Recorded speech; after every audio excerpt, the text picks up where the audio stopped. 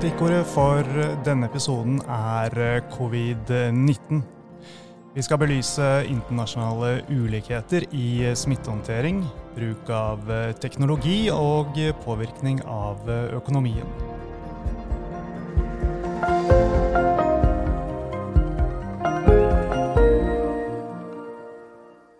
Velkommen til en ny episode av Utbytte, DNB-podcasten hvor vi forklarer hva som skjer i den globale økonomien og finansmarkedene.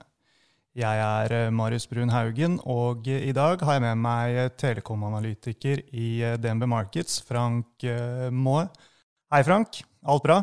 Hei sann, ja da, det det. Med oss så har vi også kredittstrateg Ole Kjennerud. Hei Ole, det vel nok av interessante ting å følge med på for en kredittstrateg nå om dagen, eller hva? Ja, det blir mange sene kveldstimer nå om dagen altså. Men veldig hyggelig å være her altså. Bra, og jeg tenkte å starte med deg, Ole, for du jo i tillegg til å være kredittstrateg også en ekspert på Kina. Så kan ikke du begynne med å fortelle litt om hvordan ting har utviklet seg der, og hvordan myndighetene har håndtert hele den situasjonen som de har havnet i? Ja, det en veldig interessant utvikling i Kina siden dette viruset begynte å spre seg. Det begynte egentlig å spre seg allerede på tampen av fjoråret, men så har det kommet frem at myndighetene først dysset ned viruset. De beordret at bevis for at man hadde å gjøre med en ny epidemi, at det skulle bli ødelagt, fordi man ønsket ikke skape for mye frykt i befolkningen. Men så kom det etter hvert frem at dette var såpass omfattende, det hadde begynt å spre seg utenfor Wuhan og så videre, som var på en måte episenteret i denne krisen. Og 22. januar så gikk myndighetene offentlig ut med at vi hadde å gjøre med en ny epidemi. Den startet i Wuhan, og det kom til å bli kjipt fremover. Befolkningen måtte forberede seg på mange tiltak for å forhindre at dette skulle bli en omfattende nasjonal helsekrise. Så det tok ikke lang tid før Wuhan, en by med 11 millioner mennesker i. Jeg har vært der for noen år tilbake, og bare for å si litt sånn hvordan Wuhan da jeg var der i 2014, så var det 2 metrolinjer i en by da med befolkning på det dobbelte i Norge. Og det det verste trafikkbildet jeg noensinne har vært med på. Og nå, de siste ukene, så har veiene vært tomme. Og du ser fortsatt på trafikksituasjonen i Wuhan at det på ingen måte normalisert. Byen har vært i lockdown, folk har blitt beordret å holde seg hjemme. På det verste så det noen familier som har fått sveiset igjen dørene sine av myndighetene for å forhindre at de skal gå ut. Og en rekke familier der noen har blitt smittede, mens andre fortsatt har vært friske, så har de smittede blitt flyttet over i, hva skal jeg si, vi kan kalle det sykehus eller på hoteller, men de skal være i karantene et annet sted enn der familien Det gjelder ikke alle, det gjelder bare en del av befolkningen. Så veldig mange har blitt smittede. Vi vet egentlig ikke hvor mange potensielt som har hatt sykdommen, men det har vært alvorlig. Veldig mange har dødd. Og så det spesielle med Kina i denne fasen her, at myndighetene innså ganske raskt at vi må få folk i hele Kina. Ikke bare i Wuhan, ikke bare i Hebei-provinsen, men i Shanghai, i Xi'an, i Beijing og så videre. Over hele Kina så må alle forstå alvoret i dette. Hvis man ikke forstår det, så blir det en katastrofe av en dimensjon som man ikke har sett på mange, mange hundre år. Det var liksom tankegangen. Og så innså man jo at for å bøte på det med dette her, så må vi også innføre strenge tiltak. Vi må beordre karantene over hele Kina, og det gjorde de. Opp mot 800 millioner mennesker har vært i karantene på et eller annet tidspunkt. Men igjen, litt som i Norge, ikke sant? Vi har jo fortsatt vandret langs Akerselva i et mye større intensitet enn det vi normalt har gjort, fordi man kanskje ikke helt har forstått alvoret i det. Så i Kina så har man latt folk bruke sosiale medier for alt det verdt til å spre negative ting rundt viruset. Hvis det folk som har falt om på gata fordi de har hatt viruset, så har kinesere fått lov til å spre de videoene som ild i tørt gress. Og normalt så ser man ikke at sosiale medier fungerer på den måten i Kina. Normalt så det stengt, det sensurert. Og man har I hvert fall ikke fått lov til å kritisere myndighetene for deres respons eller tiltak. Men her har det vært full åpenhet. Hvis du har vært sint på Xi Jinping, så har du kunnet kritisere Xi Jinping åpenlyst på diverse chatteforum og den slags. Og dette har gjort også at befolkningen I alle ledd har virkelig fått det med seg og forstått den reelle konsekvensen av å bli syk, ved at du kan smitte så mange andre I nær familie og så videre. Og de har holdt seg hjemme. Når myndighetene til slutt innså alvoret av dette her, etter det så har de håndtert det riktig, etter din mening? Ja, riktig eller galt, det vet jeg ikke, men du ser I hvert fall at det har vært ekstreme tiltak for å få folk til å holde seg hjemme hele tiden, ikke gå ut. Skal du kjøpe mat, så bestiller du takeaway. Jobb skal du ikke gjøre om ikke du har en helt essensiell funksjon. Kan du jobbe hjemme, så gjør du det. Du skal ikke gå på trening, du skal ikke ha barna dine på skole, ingenting. Du skal være hjemme. Så jeg har en venninne som bor I Guangdong-provinsen I Sør-Kina, som egentlig ikke veldig hardt rammet. Men hun har vært hjemme siden slutten av januar. Har ikke vært ute. Hun har vært og kjøpt mat, men det det. Så det snakk om nå snart 2 måneder, hvor hun kun har vært I hjemmet sitt. Og så spør jeg henne sånn, ja, kjenner du egentlig noen som har blitt syke? Nei, kjenner ingen. Men hun likevel veldig, veldig redd. Så I det området hun bor I, så det ikke noe tegn til at folk generelt har blitt rammet av dette viruset.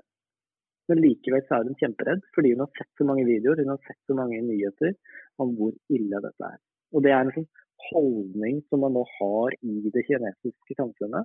Dette farlig, vi må være forsiktige, ikke ta metro, ikke ta bussen, ikke gå på restaurant, hold dere hjemme, vær forsiktige. Det preger selvsagt også det økonomiske bildet, men det har også bidratt til at viruset har mer eller mindre blitt stoppet. Og det det positive her. Kina nå I stand til å starte opp økonomien igjen, fordi de har klart å bremse smitten I så stor grad. Altså de har gjort ekstreme tiltak, men det ser ut til å hjelpe. Dette her eksempelet du nevnte fra Wuhan med at de sveiser igjen dørene, det har jo mange av oss sett, inkludert meg på denne dokumentaren som gikk på NRK. Det gir jo helt ekstreme inntrykk, og ja, vi skal jo snakke om litt sånn ulike typer tiltak senere, da, men det jo et sted vi får håpe vi aldri kommer her, for eksempel. Ja, absolutt. Det handler jo om disiplin, eller en slags kollektiv tankegang. Vi må sette samfunnet foran oss selv. Hvis man har symptomer, hvis man syk, så må man respektere de reglene for karantene som myndighetene innfører og anbefaler. Det det handler om. Og I Kina, så normalt så har man en veldig sterk kollektiv tankegang.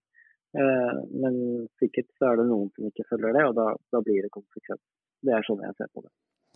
Frank, over til deg. Du følger jo med på andre land I Asia som en del av din dekning av telekomselskapene der. Utifra hvordan du ser det, altså ditt perspektiv, hvordan står det til med utviklingen I disse landene I Asia for øvrig? Ja, det store forskjeller I Asia. Jeg følger jo med på mye av det som skjer I Nordøst-Asia, gjennom at jeg dekker jo Ericsson og Nokia, som jo ruller ut nettverksteknologi for mobilnett der, 4G og 5G. I tillegg så dekker jeg Telenor, og de jo aktive I Sørøst-Asia og deler av Sør-Asia. Og da har du hele spennet fra utviklingsland til svært avanserte land I den regionen. Og de jo ulikt forberedt på dette, men det man ser kanskje en sånn hovedtrekk at I Nordøst-Asia der man fikk dette tidligste naboland til Kina. Da tenker jeg på at både Sør-Korea, Taiwan, Japan, det land som har hatt SARS etter for mange år siden, og har liksom en kollektiv kultur og høy grad av hygiene og offentlige systemer som sporer opp veldig, veldig effektivt. De har også tatt i bruk teknologi, som vi sikkert kan komme tilbake til, for smittesporing. For eksempel i Korea, og det har det vært brukt mye. Man har brukt både da kamera, walking-systemer, kredittkortinformasjon, man har brukt mobilsporing for å på en smart måte å teste, men teste i høyt volum. Og på den måten klart å få dette ned. Det virker jo ikke som det har vært sånn veldig stor tro på Europa at det noe man kan kopiere her, i hvert fall til å begynne med. Så jeg på min tror det en del ting man kan lære. Ole, jeg så bare en video fra gjennomgang av en rapport som et sånt forskningsinstitutt som joint venture av MIT og Harvard. Der hadde en gjennomgang av det Wuhan-rapporten og hva det hadde gjort av tiltak der. Og det klart, det har ikke bare sveiset inn dører, de har jo gjort ting som når de virkelig fikk knekt kurven der og fikk reproduksjonsraten under 1, så var det fordi de har tatt i bruk hoteller og dorms og lasaretter og så videre på å ta folk ut av hjemmene som hadde viruset, da, at de ikke skulle smitte i familien og det samme. Og sette dem på ekstern isolasjon. Og tilsvarende også med helsearbeidere. Som blir satt på hoteller og hva det måtte være. Høres ut som et luksusliv, det var det sikkert ikke. Men jeg tror nok at vi kunne lære del av det også her, når vi går i lockdown som har stor kostnadsøkningen. Og faktisk beskytte helsearbeiderne, da sårbare og de som bor i mange tette leiligheter og kanskje en får det. Og ikke har mulighet til å dra på hytta eller bo i garasjeleiligheten overalt. Kanskje hotellovernatting. Tomme hoteller, ikke sant? Og så det dimensjoner knyttet til liksom, den opplæringen som denne regionen hadde i forbindelse med SARS, for eksempel med bruk av munnbind, eller for eksempel ved håndvask, hygiene generelt. Det bare noen sånn anekdoter fra min egen familie i Hongkong. Der det sånn at når svigermor og svigerfar kommer hjem etter å ha vært på butikken for eksempel, det første de gjør å ta av seg klærne, og så putter de klærne i vaskemaskinen, setter på den med en gang, og så tar de seg en dusj. Og sånn rutinen hver eneste dag, hver gang de har gått ute. Så de har en helt annen bevissthet rundt det å redusere smittefaren. Håndhygiene en helt annen dimensjon enn det vi har vært vant til i Norge frem til nå i hvert fall. Men også bruk av munnbind, der har man blitt trent opp. Vi snakker jo om i Vesten om at vi skal ikke bruke munnbind på grunn av feilbruk. Men der har man trent opp alle fra fødselen nærmest til å gjøre det på riktig måte. Hvor mange ganger du skal skifte munnbind gjennom dagen, hva hvis ikke du har tilgjengelig munnbind som du kan skifte, hvordan skal du da bruke det hvis du spiser, og så videre. Der de bevisste. Og det gjør også at du får en helt annen type smittefare, mener jeg, enn det man kanskje ser her i Europa og i USA. Så du kan jo si at det en del ting vi ikke kan kopiere derfra, i særlig grad. Ting som tar mange år å lære seg, og som kulturelle ting. Men det jo en del praktiske ting vi kanskje kan tillempe, da. Ja, det sant. Absolutt. Og særlig dette som, du kan jo si litt om hvordan de bruker mobiltelefon og GPS i Korea kanskje, for det veldig interessant akkurat de erfaringene de har gjort seg. Absolutt. Ja, de har jo brukt mobilteknologi, men jeg tror også at når de har brukt kamerateknologi fra type hotell, altså CCTV som det heter, altså hotellovervåkning, gateovervåkning, kjøpesenterovervåkning, kredittkortinformasjon og så videre, så tror jeg det ganske trolig at de egentlig ikke har sittet og gjort alt dette manuelt, men at de har brukt stordataanalyse, algoritmer og face recognition, maskinlæring, den type teknologi, for å sette det i system. Og det også brukt av mobilsporing. Det finnes også apper som som tilgjengeliggjort i Sør-Korea, hvor man kan gå inn og se hvilke hus og så videre det smitte. Det en helt annen åpenhet om det. Samtidig så det, jeg tror New York Times skriver om det her dagen også, at det jo Korea anerkjenner at det jo en trade-off her, det en avveining mellom på en måte med åpenhet og privacy kontra smittesporing og the public good, slik at de ønsker ikke å skremme folk fra å la seg teste ved at det blir for lite privacy. Så de prøver å finne måter å gjøre det på. Man kan jo se for seg, å tenke litt kreativt, at man kan bruke mobilsporing og varsling på andre måter. Og jeg ser i Singapore for eksempel, som jo har slått veldig hardt ned på og fått ned smitten som de hadde til å begynne med, så var det jo eksempler på da av frivillige apper som het, hva det het, Trace Together, tror jeg den het den ene. Den brukte da Bluetooth-signaler for å detektere mobiltelefoner som da har vært i nærheten av. Så alle som har Trace Together vil da få vite det hvis en app-bruker da har testet positivt for viruset, men da på en anonym måte. Så det finnes jo måter å varsle på. Så plutselig hvis du ser en hel befolkning bare løpe vekk, så vet du hva som har skjedd. Men spørsmål om det, for har vi systemer som gjør at den type tiltak kan fungere i Norge, tror du? Jeg tenker jo det at altså det finnes jo apper man kan installere, som er ferdigutviklet i andre land, som man kan tillempe her også, igjen sånn app-messig. Men jeg tror også at man kunne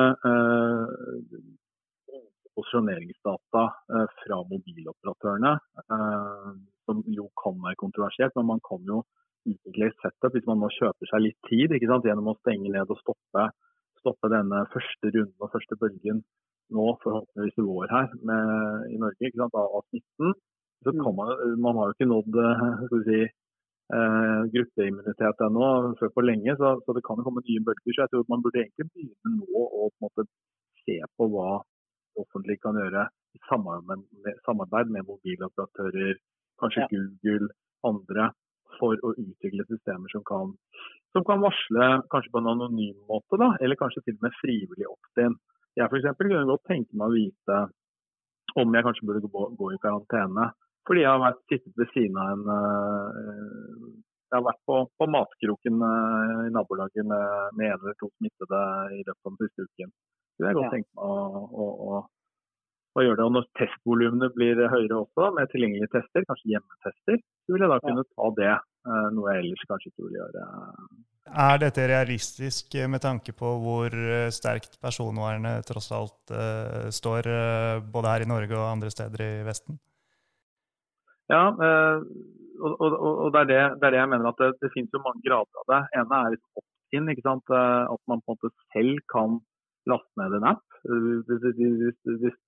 Personvern i dag er jo på en måte allerede compromised gjennom frivillighet. Bare tenk på Facebook og Instagram og alle de sosiale mediene folk bruker hvor på en måte de selv frivillig gir fra seg personvern. Og dette kan det kanskje til og med være en god anledning til å gjøre det mer enn mange andre.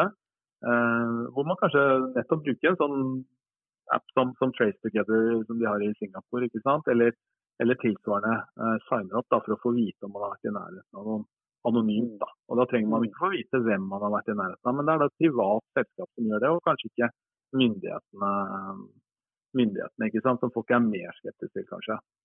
For det føler jeg litt av det sentrale her, at vi snakker om personvern, så jo, at dine data kan utnyttes av et selskap og så videre, men mye av det man ønsker å forhindre er også at myndighetene kan misbruke informasjon om individer. Ikke i dag nødvendigvis, men en gang i fremtiden. Man må skape et slags en vegg mellom data om individer og myndighetene. Og det er dette der private bedrifter kommer inn, og hvis de kan være den aktøren som sørger for bevissthet rundt smitte da, i befolkningen, og fjerne usikkerhet, sånn som Frank snakker om, så er det egentlig en veldig positiv ting.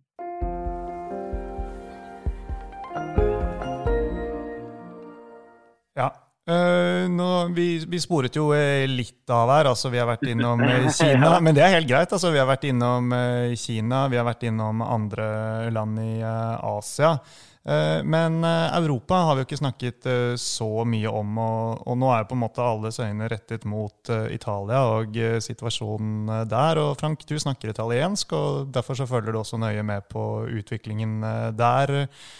Hva er det som er årsaken til at Italia rammes så hardt? Ja, det veldig sammensatt. De har jo nærmest en slags perfect storm av demografiske faktorer, sosiale faktorer, medisinske faktorer faktisk, har det vist seg. Og ved at sykehusene der har en av Europas største utbredelse av resistente bakterier, som det har vist seg nå, var Lancet-artikkel som avslørte at det kunne ha være en betydelig komplikasjon, da, som klart de høye dødstallene, som nærmere 10% av alle tilfellene de har her. Så det nok ganske sammensatt. For å bare ta demografien, så har jo Europas eldste befolkning, og det får ganske store utslag hvis du ser i de øverste lagene av pyramiden. Jeg så en sånn overlay da hvor de sammenlignet Sør-Koreas andel over 80 av menn mot Italia. Og det klart, det var liksom over dobbelt så høy andel, tror jeg, i Italia.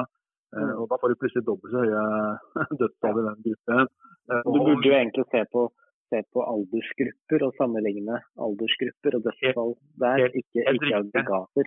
Og det var jo det Imperial College gjorde når de kom med rapporten sin her i begynnelsen av forrige uke, så fikk Boris Johnson til å snu i England.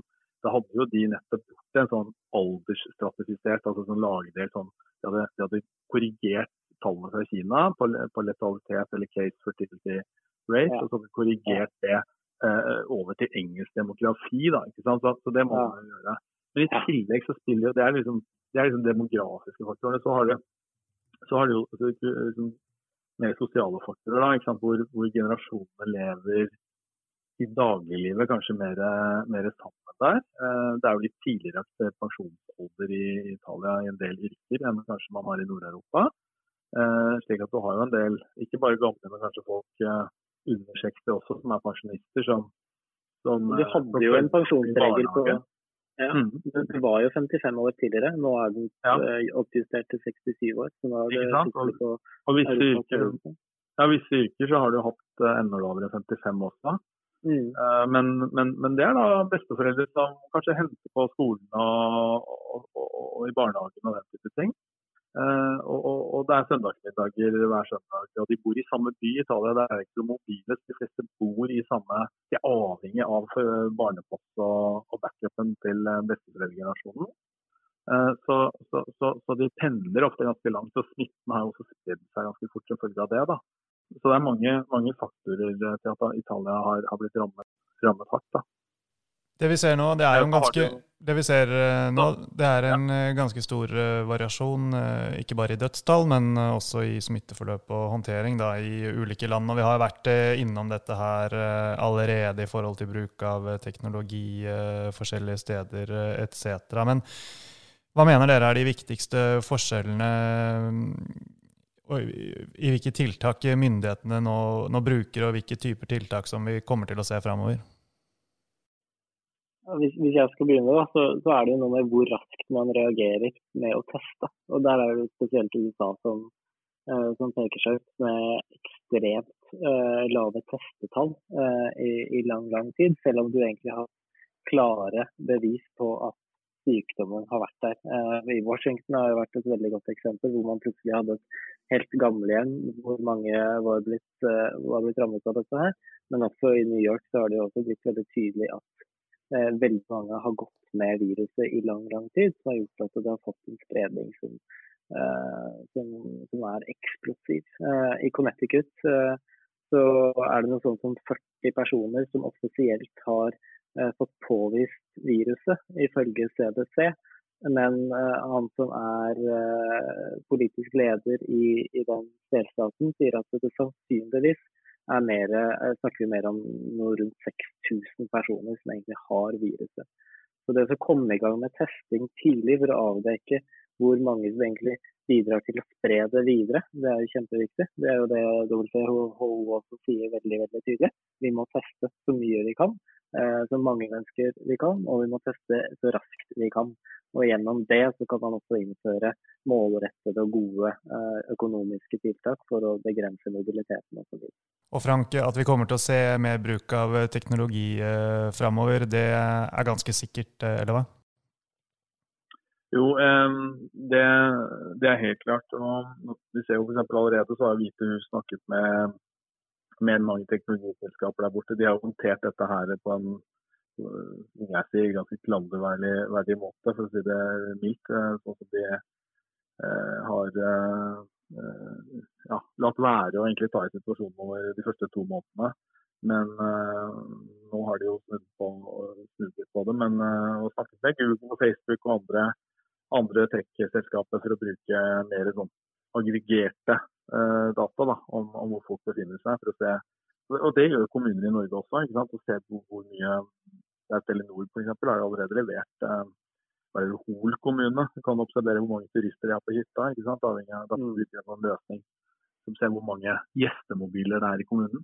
Så det finnes mange varianter av den type sånn stordatateknologi da. Og bare spørsmål om det. For da er det ikke sånn at du kan gå ned på individnivå. Du ser hvor mange brukere det er. Det er det eneste. Da er det aggregert, ikke sant? Men allerede så er det veldig mye data som man kan kjøpe, som er helt ned på individnivå i dag, ikke sant? I hjelp av at folk deler informasjonen gjennom apper og så videre som de har signet på at de kan selge til andre. Så New York Times hadde en podcast om det for et års tid siden, og det var helt oppsiktsvekkende hvor mye de kunne se. Så det er mye data tilgjengelig der ute, som også er lovlig å bruke, helt ned på individnivå. Det er skremmende. Men det kan brukes på en fornuftig måte, og det kommer nok til å bli brukt også i den settingen her. Fordi det har løpt i USA nå, som du dro litt inne på i Connecticut. Jeg så bare Financial Times har jo åpnet sin grafbank om koronaviruset, som jeg anbefaler alle å kikke på egentlig. Sånn som free to read for alle som ikke er abonnenter også. Og der ser de forskjellige viktigste byregionene i verden, som Lombardia, Madrid, Washington og New York og Wuhan, hvor de ser dødstallutviklingen i landet, ettersom antallet har doblet seg hver uke, hver tredje dag, hver andre dag. Og New York ligger omtrent på at det dobler seg hver dag. Så den ligger på den mest aggressive doblingskurven så langt, sammen med Madrid. Der har man jo også virkelig begynt å teste. Så det handler jo om det også, at man i lang tid ikke har testet, og så har man virkelig fått inn at nå må vi teste alle, ikke sant? Så det er en mentalitetsendring også i New York, som vi ikke finner igjen i mange andre steder i USA da. Helt klart. Men det som melder seg også litt nå, blir jo liksom, Trump har jo på en måte på sin kyniske måte kanskje trukket opp dette her med det økonomiske perspektivet på at når man stenger ned så mye som man gjør nå, India for eksempel har nå stengt ned hele landet i 3 uker, Italia har vært i lockdown, i Kina nevnte du, Ole. Og flere områder, stater og byer i USA stenger også ned i større eller mindre grad, og det har jo en kostnad. Vi ser på 20-30% arbeidsledighet som prognoser for andre kvartal her nå, avhengig av hvem du snakker med. Det er vel oppe i 10% i Norge allerede. Og den debatten melder seg jo litt andre steder enn bare hos vi har jo sett i Sverige også, har vært nesten daglig på TV, innspill, og det har vært på norsk TV også, så vet, innspill rundt om ikke vi må begynne å tenke litt på alternativkosten av å stenge ned her, fordi, så det er jo en interessant økonomisk debatt som ikke er lett å ta da. Ja, det som er faren her, sånn jeg ser det, er jo at sånn som i Norge, nå har vi den høyeste arbeidsledigheten siden krigen, på litt over 10%, og dette er jo permitterte, og tanken er at de skal raskt inn i arbeid igjen når koronaviruset ikke lenger er her, og når vi kan ha bedrifter som kan operere som normalt. Så i utgangspunktet så er dette litt viktig. Men faren er jo at når du får så mange som blir skilt fra arbeidsgiveren din, så er det en vesentlig større sannsynlighet for at arbeidsgiverne, eller flere arbeidsgivere på en gang, og flere enn det som er normalt, etter at dette her er ferdig, vil vurdere at kanskje mange av disse her, at vi ikke trenger det. Vi trenger ikke alle arbeiderne som har blitt permittert. Kanskje vi bare skal ta tilbake 80% av de permitterte. Men 20%, hvis 20% av de permitterte ikke får tilbake jobbene sine, så er det en ganske betydelig økning i den strukturelle arbeidsledigheten. Så det er litt av de langvarige konsekvensene som man kan ende opp med som følge av de tiltakene som man nå innfører. Og så er det jo det andre også, altså når alt av restauranter og ulike typer servicetilbud blir beordret til å stenge ned, industribedrifter sliter fordi de ikke får leveranser fra andre land og så videre. Mange sektorer blir rammet på en gang. Konkurser kommer til å komme. Allerede denne uken her så har vi fått 2 mislighold i det norske obligasjonsmarkedet, i høyrentemarkedet, og det kommer til å komme mange flere i løpet av de neste månedene. Når bedrifter går over ende, så vil jo det også gjøre at arbeidsplasser går tapt. Myndighetene sier at her skal vi skal hjelpe til, vi skal skaffe brofinansiering, vi skal sørge for at det blir lave finansieringskostnader og så videre, men at man klarer å redde alle, spesielt i en situasjon der veldig mange i utgangspunktet har ekstremt mye gjeld, det har jeg ikke noe tro på. Så det er betydelig risiko for at de økonomiske tiltakene og de politiske tiltakene man gjør for å bremse viruset, at det vil vare ved mye lenger enn selve virus. Ja, og så er det jo ikke alle bedrifter som, altså mange bedrifter har mye gjeld, men det er også noen bedrifter som ikke har noe gjeld nettopp fordi at de ikke de er småbedrifter, de er ikke kredittverdige i utgangspunktet. Ja. Og det å stille de vanlige kredittmidlene til rådighet for kredittverdige, det vil jo ikke hjelpe dem. Det blir spennende å se nå i løpet av denne uken om noen løsninger som er bra for og velfungerende for det, enten det er gründer eller det er restauranter eller hva det måtte være. Fordi mange vil jo velge å slå seg selv konkurs og reforhandle leiekontrakten kanskje med det store eiendomsselskapet de leier hos, ikke sant? Det har man begynt med allerede. Altså. Så du er en servicebedrift, du leverer lydutstyr til konserter for eksempel. Du har ikke balanse som du kan spille på i dette her i det hele tatt. Så har du ikke noe ordre, har du ikke noen inntekter, så er i praksis bedriften død.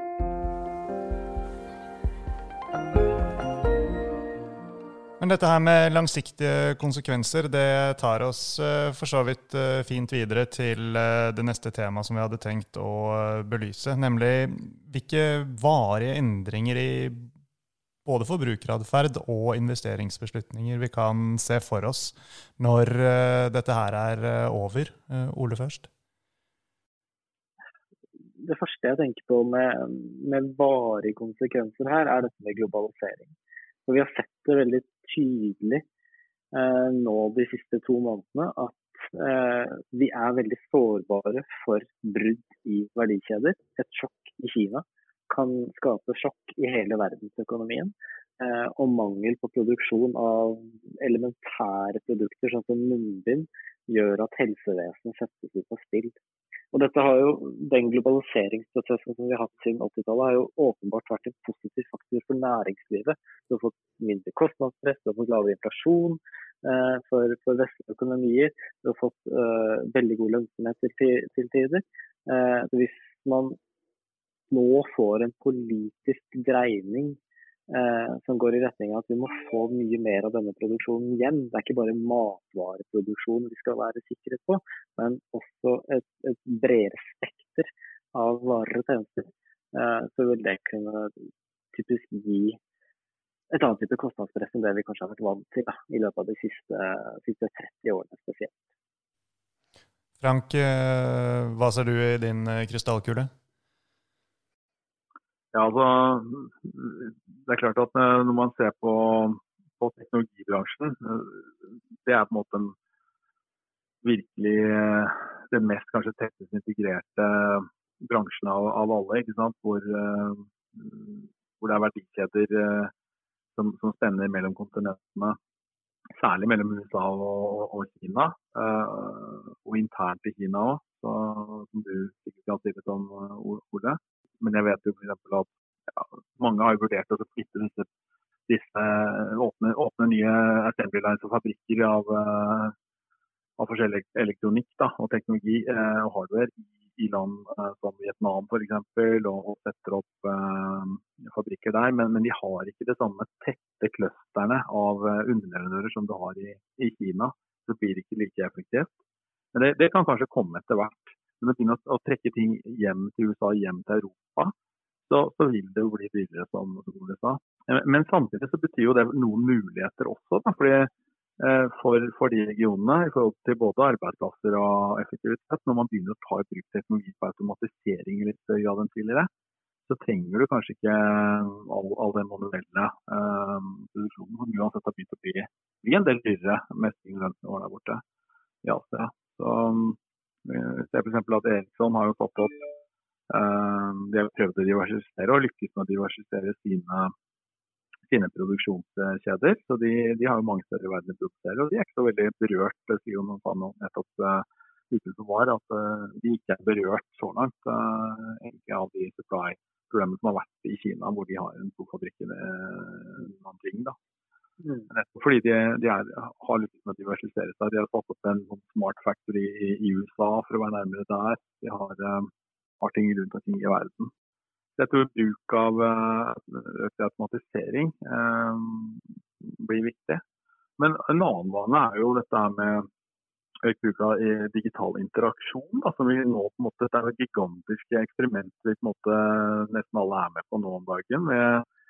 I DNB så sitter vi jo, i hvert fall i markeds, nesten alle på hjemmekontor, og er fullt opp og ruller. Litt innkjøringsproblemer de første dagene med stort press på VPN-forbindelser, og man må lære seg nye vaner og så videre. Men når vi fikk hentet noen skjermer og fikk økt kapasitet, så funker ting ganske bra. Man begynner å ta i bruk videomøter med investorer og fasilitere videomøter mellom investorer og selskaper og utsteder og så videre. På nye apper og ny teknologi som folk venner seg til i stor skala. Og vi får testet, som ikke ville skjedd ellers. Og det har gått fort, altså, hvor raskt vi har gått å venne oss til det å sitte og chatte via en app med alle kollegaer gjennom hele dagen. Og jeg sitter ikke ved siden av sales-team lenger, men jeg snakker mye mer med dem nå på grunn av disse appene som vi bruker. Så du får en effektivitet likevel, altså som muliggjøres via disse teknologiene. Og det er fascinerende. Kan du bare se på datteren min? Hun har sittet på Teams med hele klassen sin og læreren i hele dag, og ja, det kunne ikke hun i går, for å si det sånn, så ting skjer fort. Nei, og det kan sikkert bli mange studier hvor det blir ført på det. Noen tar kanskje skolen veldig alvorlig da, og andre blir mer produktive, og andre funker det ikke så bra for, så det kan sikkert slå litt ulikt ut. Men jeg bare tenker også sånn generelt, jeg vil tenke på investeringsbeslutning som du spurte om, Marius. Så tenk deg for eksempel veibygging, da, hvor mange milliarder man skal bruke på en E18 til Asker. Det er sikkert mange som blir forbannet på meg, men jeg tenker jo det at, for jeg bor jo ikke i den retningen, men hvis du tenker seriøst på det, da, nå snakker man mye om ESG-rapportering, som man skal rapportere på carbon footprint, og det er krav til børsnoterte selskaper på det, investorene krever det, vi er integrert i våre aksjeanalyser. Men om man etter hvert kunne fått et krav på for eksempel at de som kan det da, kan rapportere på hvor mange dager i uken eller mange prosent av tiden man er på hjemmekontor, så mener jeg det hadde alle hatt 1 av 5 dager når vi er på ut av dette her da, på hjemmekontor i store bedrifter og offentlig virksomhet, så hadde det jo ikke vært noe kø på veien i Oslo. Så lite skal til. Og mindre enn det også. Igjen, sant? Nå setter vi opp systemer som gjør at egentlig alle som normalt jobber på en kontorplass kan jobbe hjemme. Det er konsekvensen av dette. Og bare den muligheten som vi kanskje ikke hadde for en måned siden, å jobbe effektivt hjemme på en helt ny måte. Det vil helt åpenbart det endrer på altså reisevaner. Det endrer på til og med på etterspørsel etter boliger innenfor Ring 3 versus boliger ute i Asker og Bærum, for eksempel. Fordi da blir verdien av å ha god plass i boligen sin kanskje litt større enn det man har vært vant til. Så den type konsekvenser fordi vi nå får litt endrede vaner, og desto lenger vi skal ha hjemmekontor, hvis det varer i mange måneder, desto større sannsynligheten for at disse varene, de noe som vi følger oss etter covid-19. Ja, dette her er veldig interessant. Altså, jeg hører at dette her kan dere også snakke veldig lenge om, men vi må runde av på et eller annet tidspunkt, og helt til slutt, Frank, så tenkte jeg vi måtte innom, for du dagsaktuell i dag. Du tok ned anbefalingen på Telenor på grunn av effektene på covid-19 som det de har på selskapet.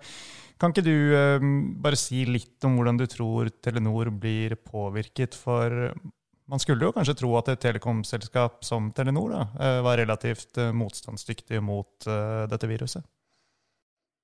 Ja, og det det jo operasjonelt sett. Dette jo ikke et selskap eller en bransje som blir mest påvirket, men jeg tror ingen selskaper blir helt upåvirket av dette. Enten finansielt, strategisk eller operasjonelt. Når det gjelder Telenor, da, så det sånn, de har operasjoner i Sørøst-Asia og U-land egentlig i Sør-Asia. Pakistan, Bangladesh, Myanmar. Og de kundene de har der jo kontantkortkunder. De fyller veldig ofte på mobilen sin. Det nesten daglig, hvor de får inntekter daglig og kjøper kort på veldig små beløp. Det sånne micro-påfyllinger. Og det klart, hvis i disse tider så vil de også ønske å bruke telefonen mer. Og vi ser jo nettverkene, så det jo en oppgang på rundt 40% i snitt. Videosamtaler på ulike Zoom og Skype og sånn i Thailand for eksempel, jo gått 2-3 ganger, og Zoom var vel 800% til det. Meldte Dtac, som datterselskap til Telenor der. Så dette her universalt, men utfordringen at de får ikke nødvendigvis mer betalt for det. Og det også ganske stor påvirkning på økonomien i disse landene. Så for eksempel i Thailand så jo over 20% av BNP, det jo turistnæringen, som nå nede. Det klart, selv om det kanskje en viss kortsiktighet i den effekten, i hvert fall i år, så kan det nok også bli litt neste år. Og det vil jo påvirke hvilken grad de har rett og slett råd til å prioritere og fylle på kortene og bruke så mye. For de bruker en del på entertainment og litt unødvendige ting også i Asia, video og så videre. Så jeg tror ikke det nødvendigvis blir en stor påvirkning, men at det kan bli en litt negativ operasjonell påvirkning. Og så det jo, og det kan for så vidt også gjelde i Norge, ikke sant? Hvor mange har betalt ganske mye for mobilabonnementene hos Telenor, og kanskje en viss andel nå permittert, eller kanskje ikke det det, men vi tenker litt nøyere på pengeforbruket nå, og kanskje tenker kanskje jeg kan utsette kjøpet av den telefonen litt, og kanskje heller bare bytte til Talkmore, som mye billigere. Så det kan få en vridning der. Men dette gjenstår vi å se, men jeg tror det vil være det vanskelig å si at med så stor innvirkning det har på BNP og på økonomien da, at det blir en positiv effekt. Så jeg tok litt ned på inntektene. Og det slår på resultatene lenger ned. Men det også sånn at valutaen har veldig mye å si. Det nesten veldig mye å si. Og det på en måte om det en covid-19-effekt eller om det en oljepriseffekt, vel kanskje mer oljepriseffekt eller en kombinasjon på Norge. Men kronen har jo svekket seg voldsomt, og det beskytter jo den effekten for Telenor, fordi det betyr at de inntektene de har i utlandet blir jo mer verdt i kroner. På den annen side så har de jo også matchet inntektene i utlandet med gjeld i utlandet, og den gjelden blir jo også mer verdt, kanskje i størrelse av 20 milliarder, som 13 kroner per aksje mer gjeld. Så netto her så har jeg kommet frem til at jeg tror selskapet litt mindre verdt, og det vil være mer risiko å være i den type land i Asia som de fordi emerging markets typisk under press når det globale resesjoner. Veldig bra, Frank. Med det så tror jeg rett og slett vi får si at vi har kommet til veis ende for i dag.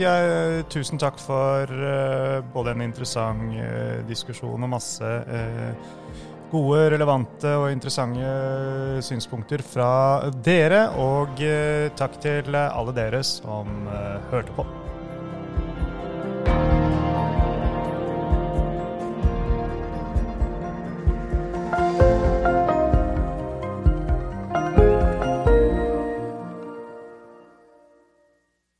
Denne podcasten og dets innhold skal anses som markedsføringsmateriell fra DNB, og må ikke oppfattes som investeringsanbefaling eller som investeringsanalyse.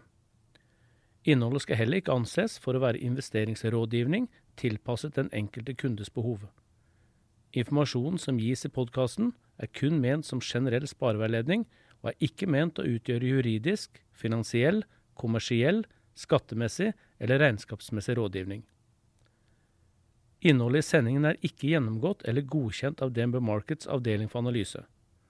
Alle uttalelser reflekterer DNBs vurderinger på tidspunktet for den aktuelle sendingen, og kan i etterkant endres uten nærmere beskjed. DNB er ikke ansvarlig for hvordan informasjon i podcasten benyttes eller tolkes.